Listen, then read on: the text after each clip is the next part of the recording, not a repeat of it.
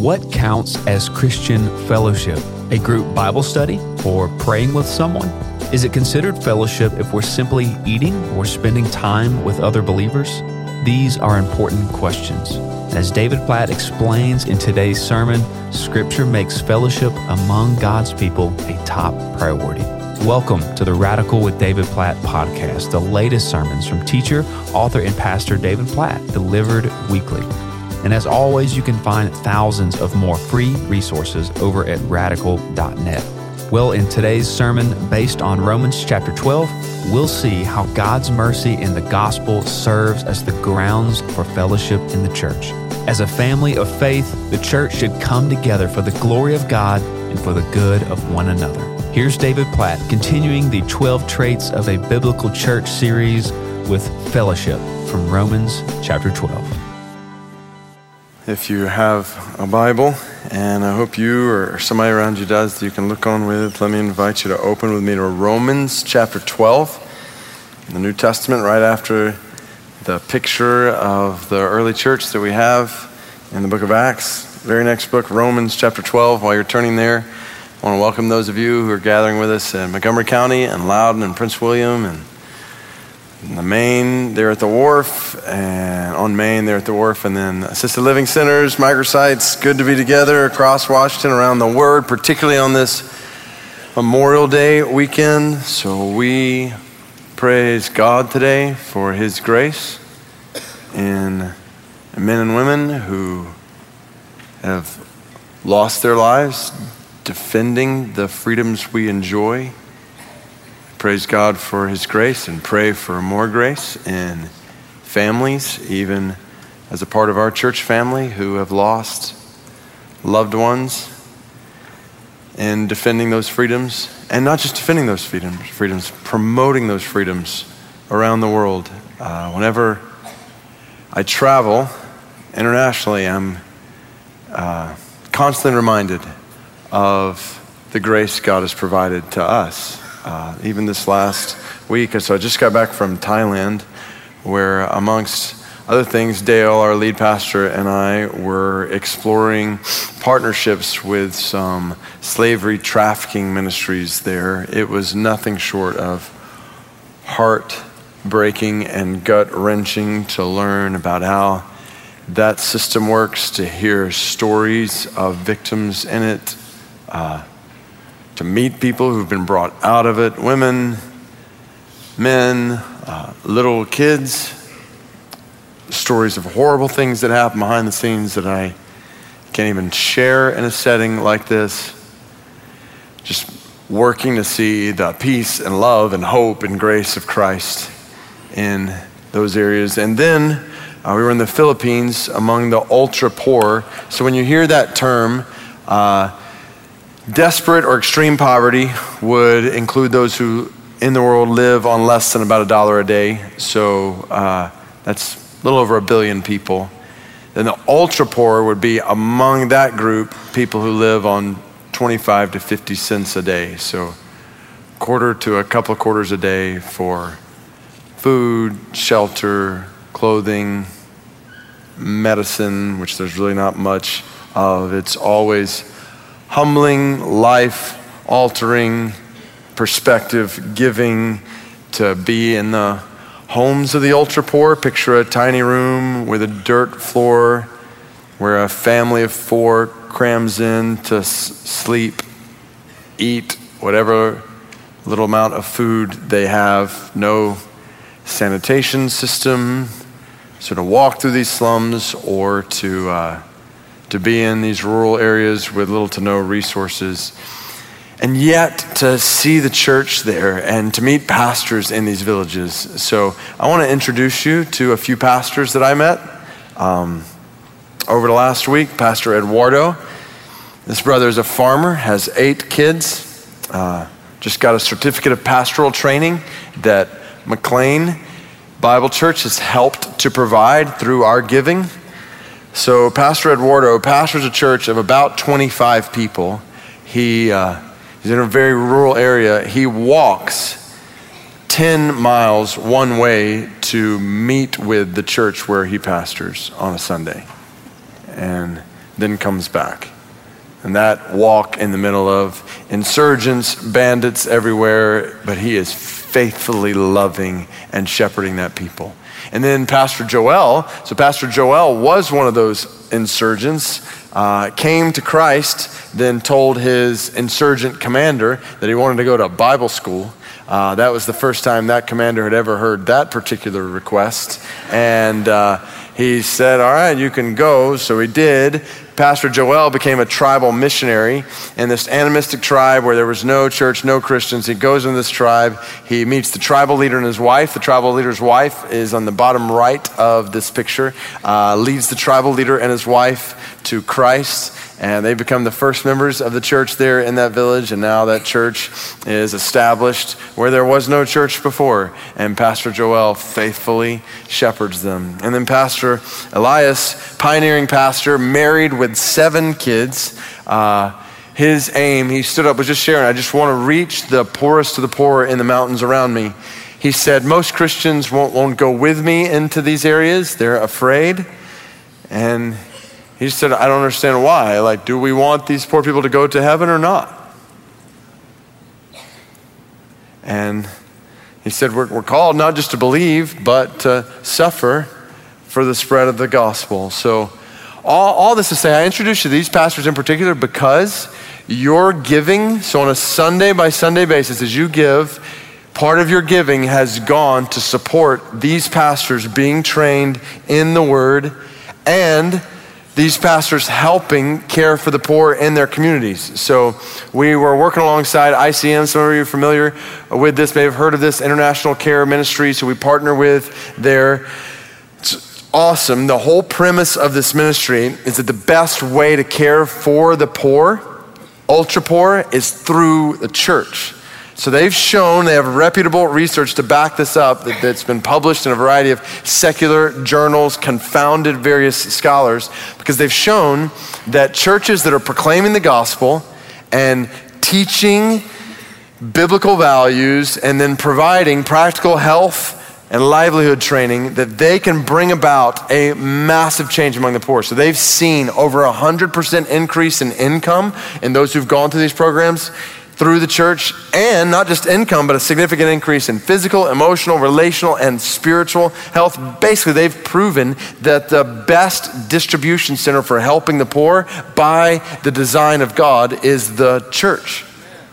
Amen. Now, and all of that, yeah, praise God for that. We shouldn't be surprised. It's wonderful to see the world surprised by that, but we should not be surprised by that. But as we're talking, I was drawn to one particular facet of their research that stuck out in light of what we're diving into God's Word today.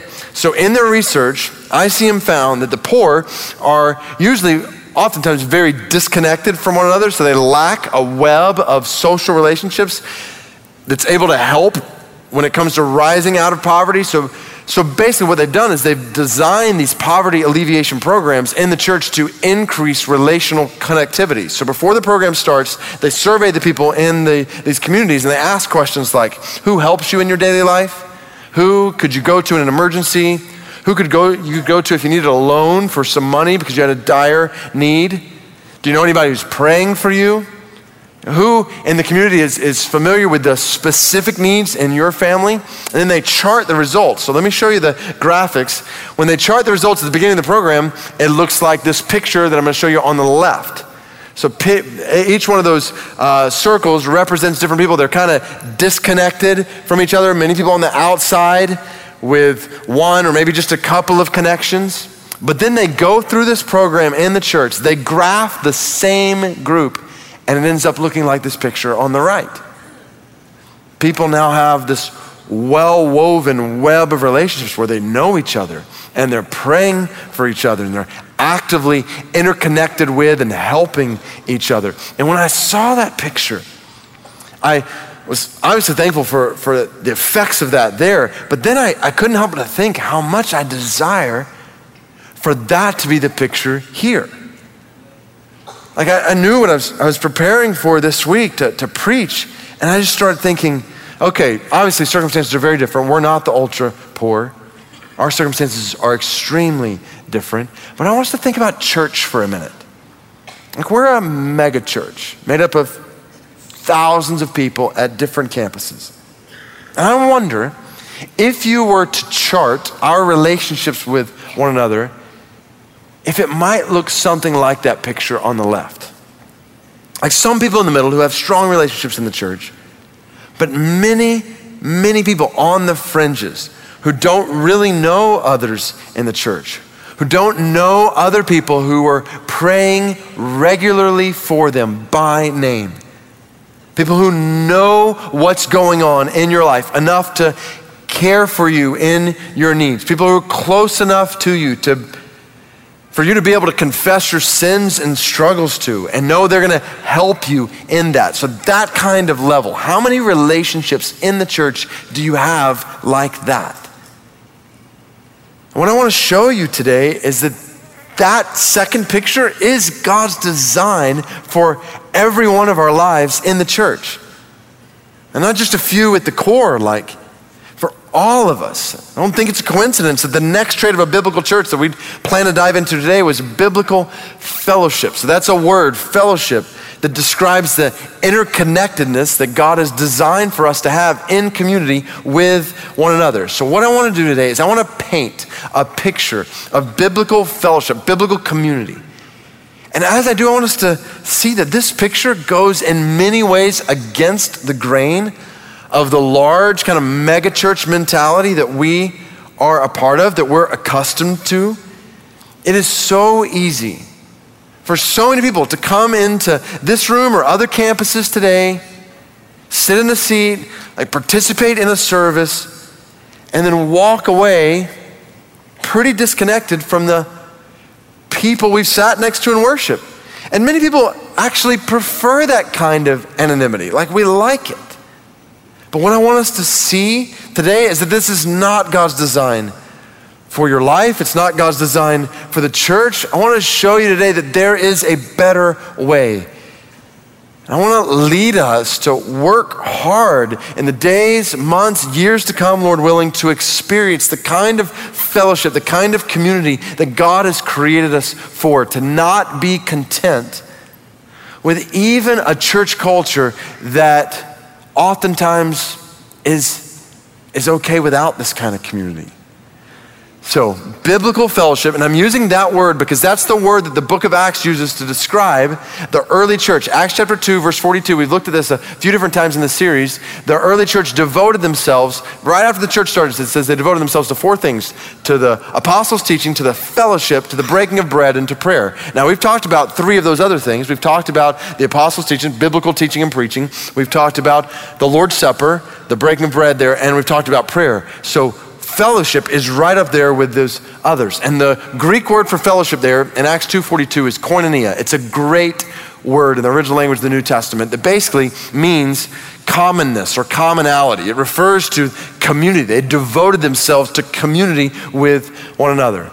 So I was trying to think of all the different places we could go to in the Bible that describe what biblical community looks like. I think the best summary of it is Romans chapter 12. So what I want to do is I want us to read this chapter. I want us to hear directly from God what he is saying to us as a church right now. And then just think through, okay, what does this mean for our lives? What does this mean for our families? What does this mean for us as a church, as a family of faith? So Romans chapter 12, this is God's word, how God's word speaks to us as a community. Verse 1. I appeal to you, therefore, brothers, by the mercies of God, to present your bodies as a living sacrifice, holy and acceptable to God, which is your spiritual worship. Do not be conformed to this world, but be transformed by the renewal of your mind, that by testing you may discern what is the will of God, what is good and acceptable and perfect. For by the grace given to me, I say to everyone among you, not to think of himself more highly than he ought to think, but to think with sober judgment, each according to the measure of faith that God has assigned. For as in one body we have many members, and the members do not all have the same function, so we, though many, are one body in Christ, and individually members one of another. Having gifts that differ according to the grace given to us, let us use them. If prophecy, in proportion to our faith. If service, in our serving. The one who teaches in his teaching. the one who exhorts in his exhortation, the one who contributes in generosity, the one who leads with zeal, the one who does acts of mercy with cheerfulness. Let love be genuine. Abhor what is evil. Hold fast to what is good. Love one another with brotherly affection. Outdo one another in showing honor. Do not be slothful in zeal. Be fervent in spirit. Serve the Lord. Rejoice in hope. Be patient in tribulation. Be constant in prayer. Contribute to the needs of the saints and seek to show hospitality. Bless those who persecute you. Bless and do not curse them. Rejoice with those who rejoice. Weep with those who weep. Live in harmony with one another. Do not be haughty, but associate with the lowly. Never be wise in your own sight. Repay no one evil for evil, but give thought to do what is honorable in the sight of all. If possible, so far as it depends on you, live peaceably with all. Beloved, never avenge yourselves, but leave it to the wrath of God. For it is written, vengeance is mine, I will repay, says the Lord. To the contrary, if your enemy is hungry, feed him. If he is thirsty, give him something to drink. For by so doing, you will heap burning coals on his head. Do not be overcome by evil, but overcome evil with good. This chapter is packed. Now, here's the interesting thing. It's filled with commands. I don't know if you notice, like all these things, do this, be that. So all kinds of commands, exhortations that we're supposed to do. But what I want you to see from the start is how these commands don't just come out of nowhere. So the Bible, Romans 12, doesn't just say, worship God, love each other, be devoted to each other, honor each other, bless those who persecute you, just because, period. No, all of these commands in Romans 12 are motivated from the very beginning by the mercy of God in our lives. That first phrase, the first verse, I appeal to you therefore, brothers, by the mercies of God, sets the stage for everything that follows after that.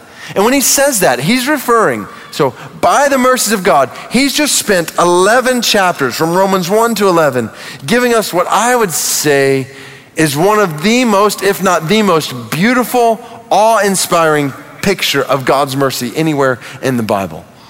Like, sum it up, like Romans 1 through 3, this picture of how God's wrath is upon sinners, that we all in our sin deserve the judgment of God. So for 3 chapters he talks about that. Then you get to chapter 3, verse 21 through 26. It's one of the most beautiful paragraphs in all the Bible. And he starts talking about how we can be saved from the wrath, the judgment of God. Romans 3:23, for all have sinned, anybody know it? And fall short of the glory of God and are, like, that's like the bad news. And verse 24 is like the good news, like, memorize the good news. Man, I'm hoping that at other campuses you like just kept going at verse 24. And if so, then way to go, because we are struggling here at Tyson. It's like, no, all have sinned and fall short of the glory of God. That is the worst news in the world. The best news is, and are justified freely by his grace through the redemption that came by Christ Jesus.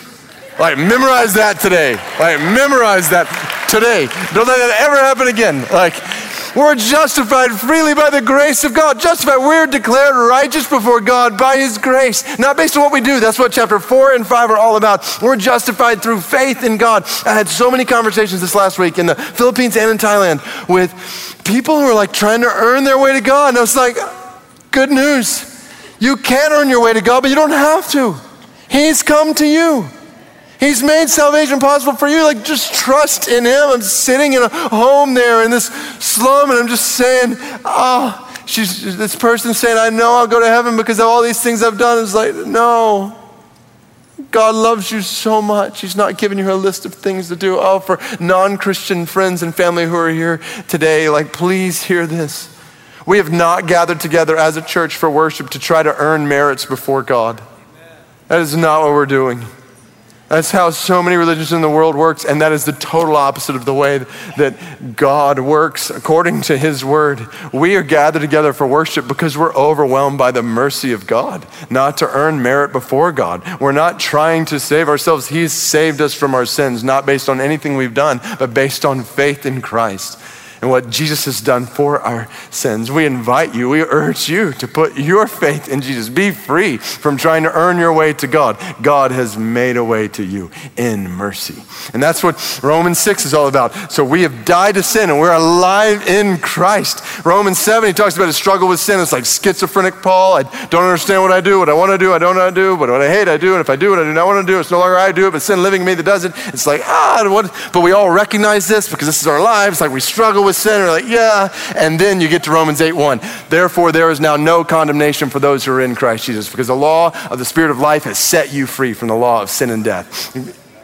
Goes into one of those triumphant chapters in the Bible, concludes with neither death nor life, neither angels nor demons, neither the present nor the future, nor any powers, neither height nor depth, nor anything else in all creation can separate the Christian from the love of God that is in Christ Jesus our Lord. Nothing, not even death, can separate you from God's love when you're in Christ.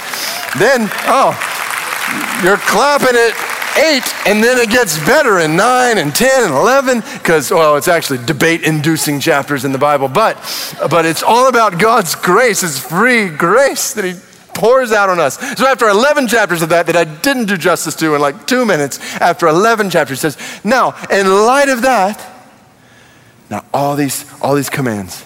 So see the picture here. We, in the church, we are motivated, molded by the mercy of God. It drives everything we do. And at least 3 ways here in Romans 12, so you might write these down. So think about this. 1, as the church, we exalt the mercy of God in worship. That's what verses 1 and 2 are all about.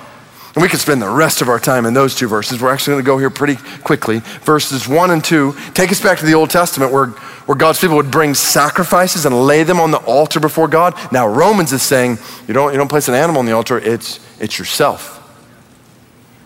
Your life, this is what it means to be a Christian. Your life is a living sacrifice. Your life is before God. Your mind, your will, Romans 12:2, everything about you, surrender to God. And again, not because you have to, but because you want to, because you're motivated by the mercy of God. In light of his love for you, you lay your life down before him. Use me. Use my life however you want. This is worship.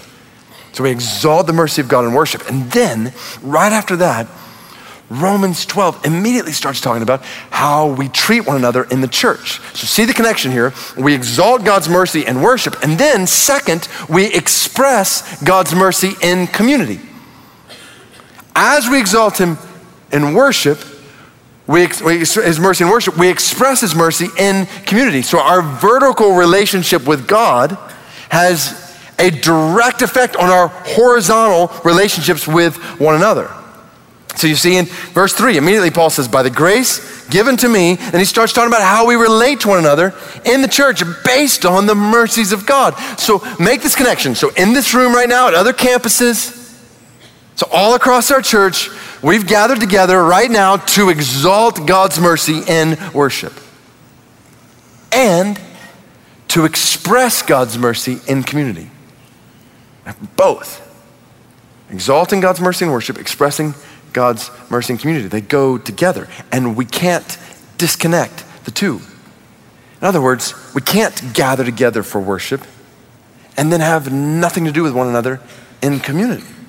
That would make no sense, which is why we cannot be content. So no Christian can be content with anonymously sitting in a worship service and then walking away without real, meaningful connection and community with the body of Christ.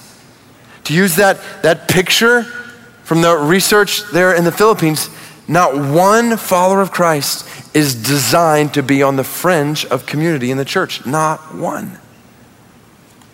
But what I'm concerned about is how in a large church like ours, that is what happens all the time. There's all kinds of people on the fringes. Some who've wanted to be there, some who don't want to be there. I've seen the surveys that have been taken in the past year that show how some people feel very connected here, but so many others don't. It's actually one of the main reasons people have given for why they have left our church, because of a lack of community. And I long for that not to be the case. Not I, God longs for that not to be the case in his church. So we need to think through, how do we express God's mercy to one another in community, and then encourage each other to work toward this, which involves, as we're going to see, every one of us. So starting in verse 3, the rest of Romans 12 contains about 25 different commands and exhortations for a biblical community based on the mercy of God. And whenever we see these commands, they're specifically applying, I'll make mention of a couple that are not, but most of them are specifically applying to relationships within the church. So this chapter isn't just saying, do this with all people. This chapter is saying, do these things together with one another in the church. When we see one another's in the Bible, it's referring to Christian community in the church. So I want to show, so there's 25 commands. I thought, that's probably too many points. So we're going to take that down to 10. Which some of you might still think that's too much, but we'll go through these pretty quickly. I want to show you 10 one another's that characterize biblical community, biblical fellowship. We'll hit them quickly, but what does biblical fellowship look like? What does it mean to experience biblical community? And the Bible says, well, first, it means we belong to one another. We belong to one another. This is the language in verses 3 through 5. By the grace given to me, I say to every one of you not to think of himself more highly than he ought to think. Sober judgment. Verse 4, as in one body we have many members, and the members do not all have the same function. So we, though many, are one body in Christ. Listen to this phrase. Individually, we are members one of another. Like, we belong to each other. Like the parts of a body belong together, are connected together. So in Christ, we are connected to one another. And that sounds simple, but that is key to remember. Christ is the one who connects us together. We are not connected together by our ethnicity. We represent all sorts of ethnicities. We're not connected together by our socioeconomic status. We are not connected together by our politics. We're not connected together by our preferences, which is why we always have to be careful not to look to any of those things to connect us. In fact, this is why in the church, we really need to be regularly around people of different ethnicities and different socioeconomic levels and different political persuasions and different preferences. So this is where I would encourage you, think about the people, if you are connected to the church, are the people around you, people who look like you, think like you. When it comes to these sorts of things, same socioeconomic level of you, same political persuasion as you, if so, then be cautioned. You may be looking to those things to connect you. We're actually designed to be in the kind of community in church where we're around people, there's all kinds of difference, and we look at each other and we think, the only thing I have in common with this person is Christ. And that is enough. This is distinct community. It's in Christ. We belong to one another. Like a body, like a family.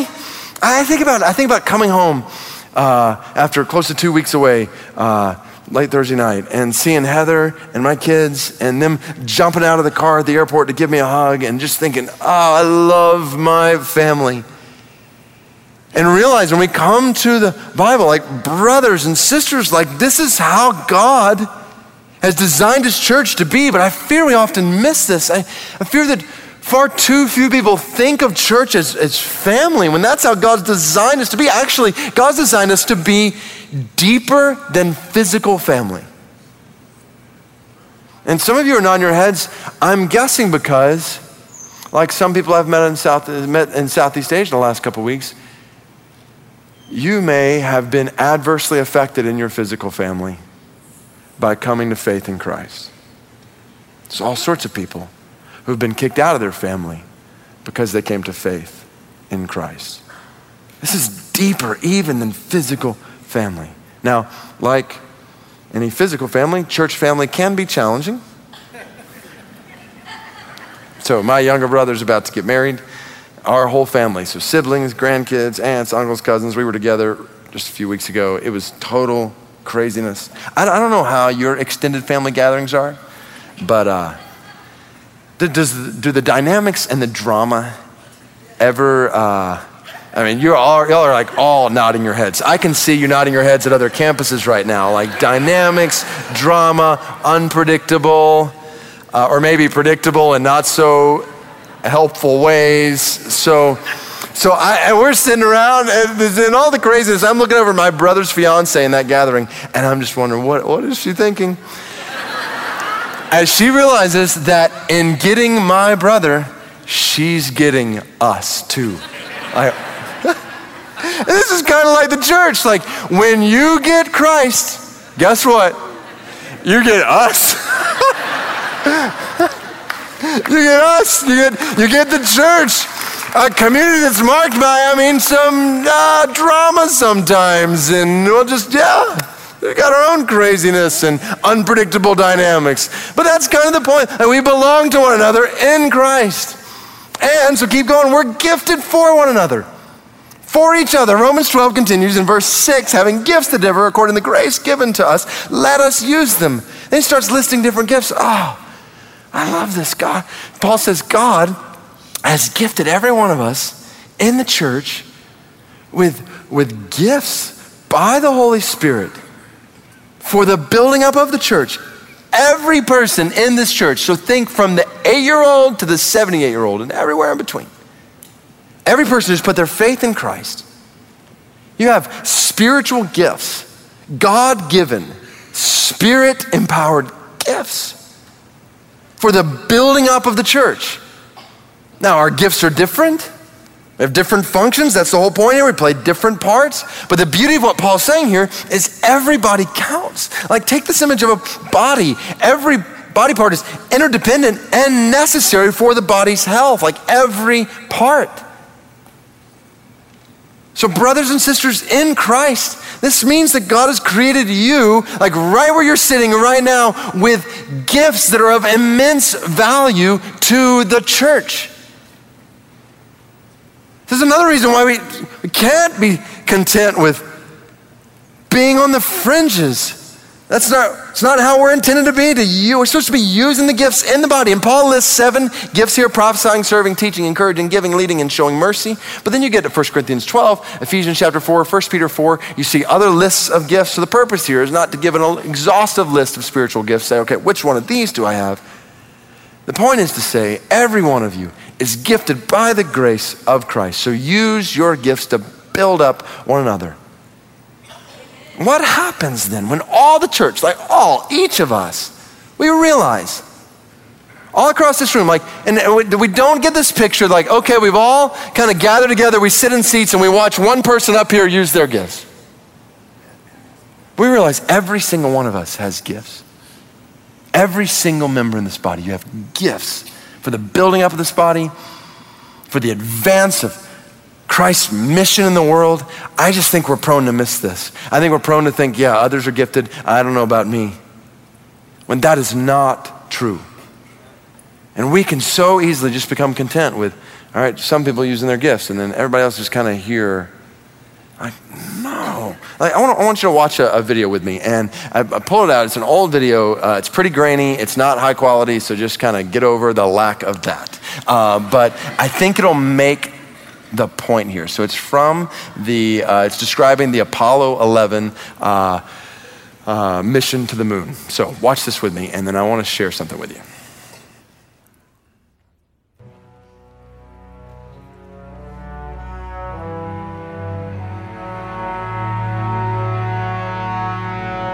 Three men to represent the culmination of a dream and the beginning of a new concept of reality.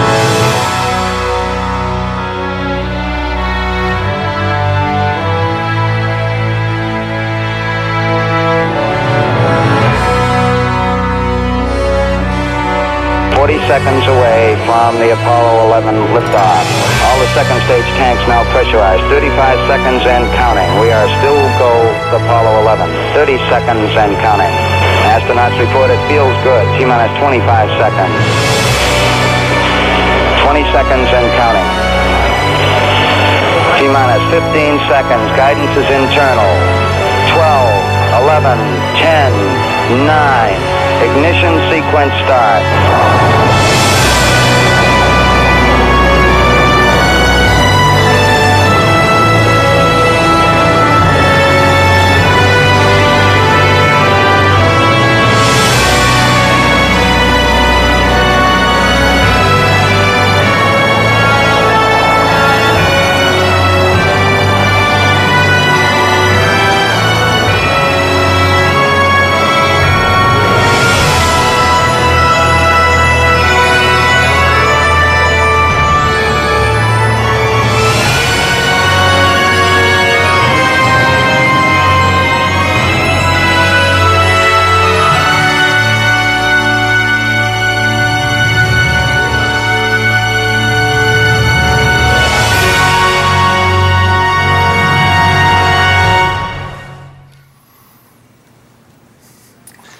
here's why. Praise God, we've been to the moon. So, here's why I share that video. So this moment we remember in our history, like Neil Armstrong, setting foot on the moon, making the statement. Did you know that on that Apollo 11 spacecraft, there were over 1 million parts on that spacecraft? So you put this together, that meant even if they had an astounding 99.99% reliability, that means over 100 parts would fail on the way to the moon. Like every single part mattered. Not just like one man, like thousands of people and individual parts everywhere.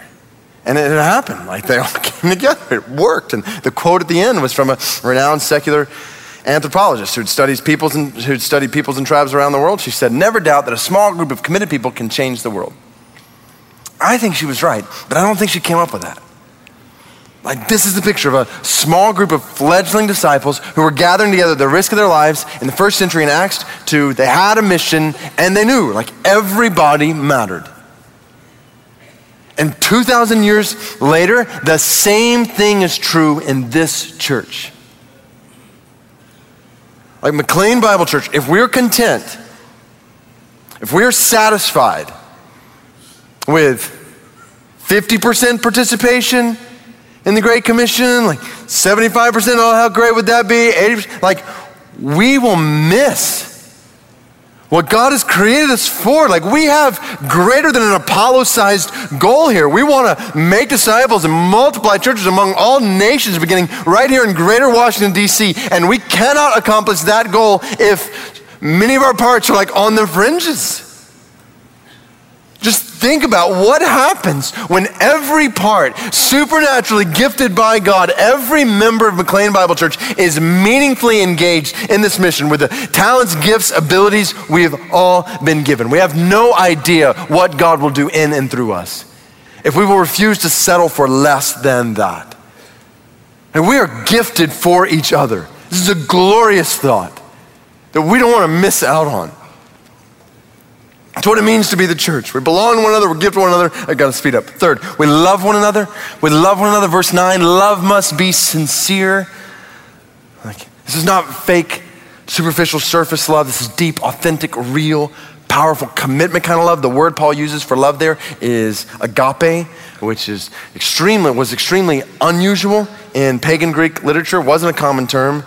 It referred to unselfish love, selfless love. It was ridiculed by many in Greek culture as a sign of weakness to love like that. But that's the word Jesus in the New Testament church chose to describe how we love others. We don't love based on we don't love other people based on what we can get from them.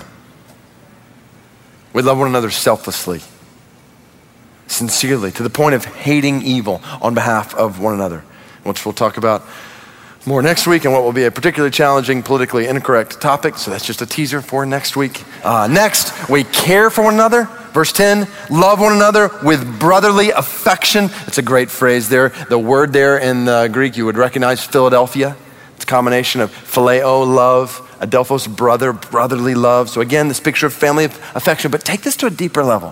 When you think about your family, think about the responsibility you assume for their care. I think about my wife and my kids. I have assumed responsibility for their care. In a similar way, even for my mom, or in some senses, my siblings. So when we picture family, we all often picture this responsibility to care for the family around us. So now take that and put it to the church. And as I was thinking about this, I thought about the way this reality is being reflected right now. Even knowing that as I'd be preaching this, as we're sitting in here right now, under the teaching of God's word, there are people in this church who are caring for kids, who are teaching kids the Bible like they're their own kids. That's a powerful picture, isn't it? Many of you have children with disabilities. During this hour and a half, a team of people is caring for your children like they're their own, like loving them, serving them, caring for them. I think about all the men and women and students who week by week take responsibility to care for people in this church like family, and I want to just encourage you. Those of you who've already done that today, and now you've come into this worship gathering, I want to encourage you. That is the right mentality with which to approach church. to constantly think, how can I help care for people in the church like they're my own family? Because the opposite is not good. And unfortunately, the opposite is a common approach to church in our culture. Like the opposite is when people drive up onto a church campus thinking, okay, I want church my way today. As I drive up, the grounds better look good, the parking better be convenient, the building better be accessible, the childcare better be seamless, the people better be friendly, the music better fit my taste, the sermon better keep my attention, and I better drive away in a timely fashion with the whole experience meeting my needs, or else I will look elsewhere. Now I want to be careful, like in presenting that picture, because here's the deal, we all have needs when we come together. We all want those needs met. But here's where the problem comes. Follow this. The problem comes when we think that the way to meet our needs is by centering around ourselves. When the Bible actually gives us a totally different picture. God has actually designed our needs to be met as we center our lives on others. And that is a different way to think. In the rest of the world, that's a different way to approach community. Everywhere else in the world, I'm inclined to say, okay, community is focused on what you can get. In the church, community is designed to be focused on what you can give. So let me just ask the question, obviously not to be answered aloud, but how many of you walked into either this building or whatever campus you're at right now, and the primary thought in your mind when you came in today was, how can I glorify God by caring for other people today? Who can I pray for? Who can I encourage and just edify, build up? How can I help somebody else in what they're going through? Like, that's what I'm looking for today. And I know some of you came with that perspective. And if that's you, I want you to be encouraged in God's word. If you didn't, then I want you to be corrected by God's word. And contrary to everything the world says, and even what oftentimes we communicate in the church and are trying to appeal to everybody's preferences, contrary to what the world and often even church world says, you're not the center of this picture like God is. And that's good news because God has created you to find fulfillment in selfless, not selfish, but selfless community in the church that is unlike any other kind of community in the world, a kind of community that will totally change your life. Think about it. What person doesn't want to gather together with a group of people who are totally focused on loving and caring for each other? How attractive is that? One of my favorite apologists from the early church. Now, apologist is not somebody who says, I'm sorry a lot. Apologist is somebody who defends the faith. So early centuries of Christianity, when there was a lot of persecution there and Christianity was new, there was a lot of defenders of the faith in that second, third century. So Aristides is an apologist. And when oftentimes we think about defending the faith, we think of like intellectual arguments for the resurrection of Christ or logical this or that. But this apology that I want to read from is a defense that is saying you want to see the truth of Christianity? Look at this people called the church and the way they live, and the way they interact with each other. So listen to this letter to a king. Aristides said, now the Christians, O king, by going about and seeking, have found the truth. For they know and trust in God, who has no fellow. They refuse to worship strange gods. And they go all their way in humility and cheerfulness. Falsehood is not found among them. They love one another. The widow's needs are not ignored. They rescue the orphan from the person who does him violence. He who has gives to him who has not, ungrudgingly and without boasting. When the Christians find a stranger, they bring him to their homes and rejoice over him as a true brother. They do not call brothers those who are bound by blood ties alone, but those who are brethren after the Spirit and in God. When one of their poor passes away from the world, each provides for his burial according to his ability. If there here any of their number who are imprisoned or oppressed for the name of the Messiah, they all provide for his needs. And if it's possible to redeem him, they set him free. If they find poverty in their midst and they do not have spare food, they fast 2 or 3 days in order that the needy might be supplied with the necessities. They observe scrupulously the commandments of their Messiah, living honestly and soberly as the Lord their God ordered them. Every morning and every hour they praise and thank God for his goodness to them, and for their food and drink they offer thanksgiving. Such, O king, is the commandment given to the Christians, and such is their conduct. May this be our conduct. Like somebody's hungry in their midst, he says, these people fast. They don't eat for a few days so that this person can eat. Like, that's not come to a worship service, go away. Like that's real authentic community that God has designed for the church. So we care for one another like this. Keep going. We honor one another. Romans 12:10 says we outdo one another in showing honor. We work hard to honor one another, to build one another up, never to tear one another down. Ephesians 4:29-32 just warns against gossip, which is a community killer in the church. Like, it is sinful to speak about a brother or sister to their face or behind their back in a way that does not build up the character of Christ in them, have nothing to do with it. Ephesians 4 says it grieves the Spirit of God, quenches his movement in the church. Guard against it, guard our tongues.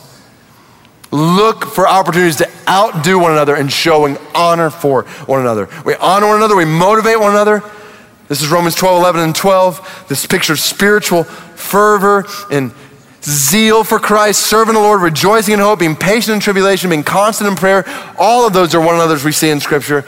We pray for one another. We encourage one another. We consider how to spur one another on toward love and good deeds. In Hebrews chapter 10. Have you ever been around somebody else that you think, I'm just a better person for being around that person? That's the kind of relationships we want in the church. Like, may this be the commentary on your life, your relationship. Like, live so that people grow closer to Christ by being around you. Oh, what a glorious picture of community. We motivate one another. We share with one another, specifically our resources. The word contribute in verse 13, this is really good. The word that's translated contribute there is from the root word koinonia, which is that word for fellowship. But 12 different times in the New Testament, it's used to refer specifically to giving resources, sharing resources for the building up of community. So this is what we have from the very beginning, Acts chapter 2, when they were selling lands and houses and possessions and bringing those resources together and sharing with everybody as they had need. From the very beginning of the Bible, we're intended to share our resources together in selfless, sacrificial generosity. I saw this powerfully portrayed in the Philippines this last week. So these ultra poor people, I mean, they're struggling every day for basic needs, and yet they have a savings program that they've started where they put aside a little bit of money every week, and they're all doing it there in this program in the church. And as a result, whenever somebody faces unexpected, pretty dire need, then the whole community is able to help. What a picture. And how much more should that be the case among us, in a sense, in all of our affluence? Like, we're not going to go into biblical giving all over again, because we talked about that as a trait of a church. But this is why we take up an offering unapologetically every week in the church. Because being Christian community involves contributing to one another in a way that provides for one another, and the community we're able to experience together, and then helps us together accomplish mission in the world. It is a good and right and biblical thing to share our resources as the church. And again, what happens when every part is doing that instead of just a few at the core? The possibilities for displaying the glory of Christ in the world. So sharing with one another, that includes, into verse 13, hospitality, bring people into your home. Keep going, we share with one another, we rejoice with one another, Romans 12:15. We don't envy other successes, we rejoice with them. Unlike so much community in the world, we're not in competition with each other, we are in celebration with each other. In all kinds of ways, we rejoice with one another, we weep with one another. So who are the people in the church who you know will rejoice with you in your highs? And who are the people in the church who you know will weep with you in your lows? I'm guessing that for some, hopefully many, there are specific names that come to your mind. I'm also guessing that for some, maybe many, there are not specific names in this church that come to your mind. And I want us to work to change that. And I would even ask it the other way, like, who in the church would come to you with something to rejoice over? And who in the church would come to you with a struggle and know that you would weep with them? Like, be that kind of person that's pursuing others in the church in such a way that these commands to rejoice and weep will play out in and through your life. Finally, 10th, one another, we bear with one another. Verse 16, live in harmony with one another. Now, I phrase this, bear with one another, because living in harmony with one another is sometimes easier said than done, right? Like, harmony with one another necessitates humility before one another, which is why the very next words from God here are, do not be haughty, associate with the lowly, never be wise in your own sight. So here's the reality. In the church, in this church specifically, we are a community full of sinful men and women. It won't always be this way. When we get to heaven, our community will be perfect. I can't wait for that. Amen? We want that. But for now, it's not that. So for now, sometimes we say things we shouldn't say.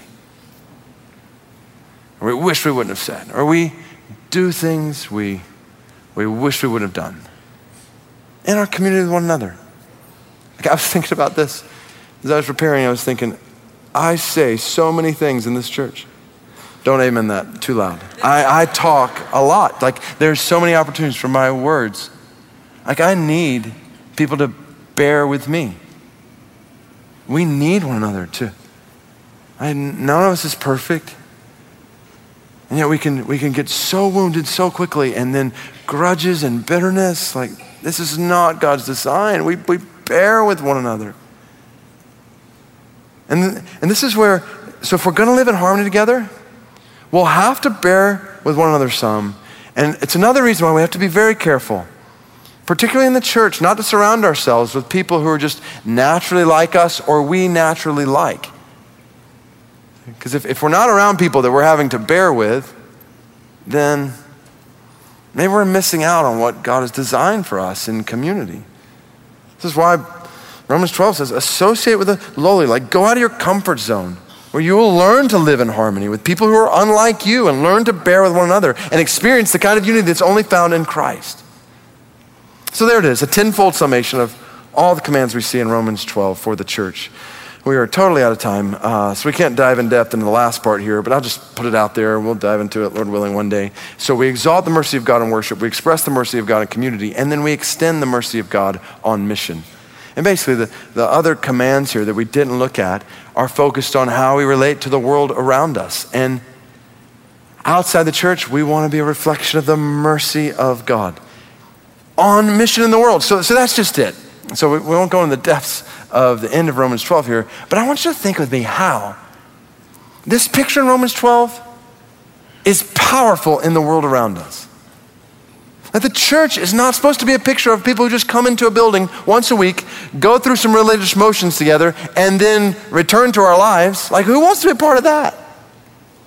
I was talking on a very long plane ride this week with a woman who basically said she got tired of organized religion because that's all it had become. It was just like people gathering together for religious routine and then kind of walking away, and their lives really didn't look that different. Their relationships with each other really weren't affected. Like, she said, I just didn't get it. It wasn't worth it. And I said, I don't think that's worth it either.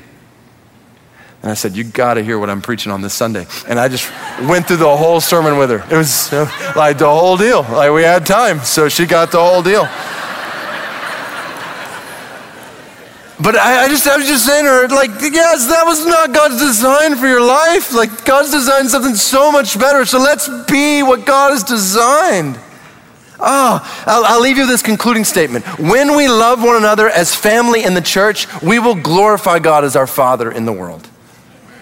When we love one another as family in the church, maybe a shorter way to put that, the gladness of the family reflects the glory of the Father. When a family is glad in relation to one another, that is a reflection on the Father. When a family is disconnected, then that's a reflection on the Father. And that's not a picture we want to give. Like, we don't want to give the world a picture of just individual followers totally isolated from each other in their lives. Like, that's in some ways easier. Like, come in, participate in the service, walk out, don't deal with all the hard to love people in the church.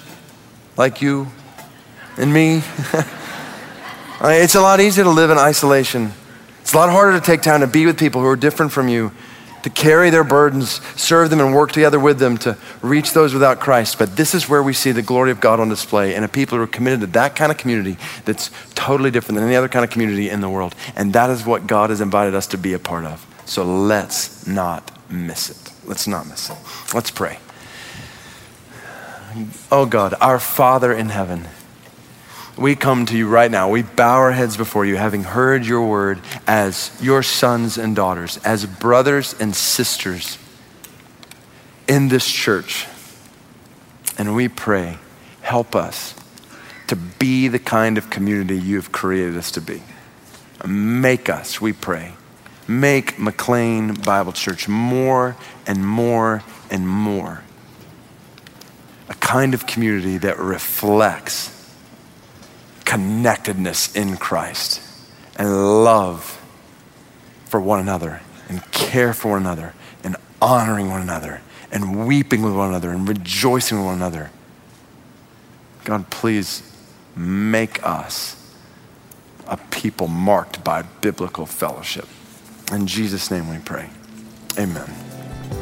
Thanks for joining us today on Radical with David Platt. If you'd like to watch this full sermon or hundreds of other sermons, interviews, articles, and podcasts, that's all available free to you at radical.net. And don't forget to grab your free download of David Platt's latest 97-page resource, Mission Precision, Defining Truths Every Disciple Needs to Know. You can get it free by visiting radical.net/mission precision. I'm your host, Thomas Bowen, and until next time, join us there at radical.net.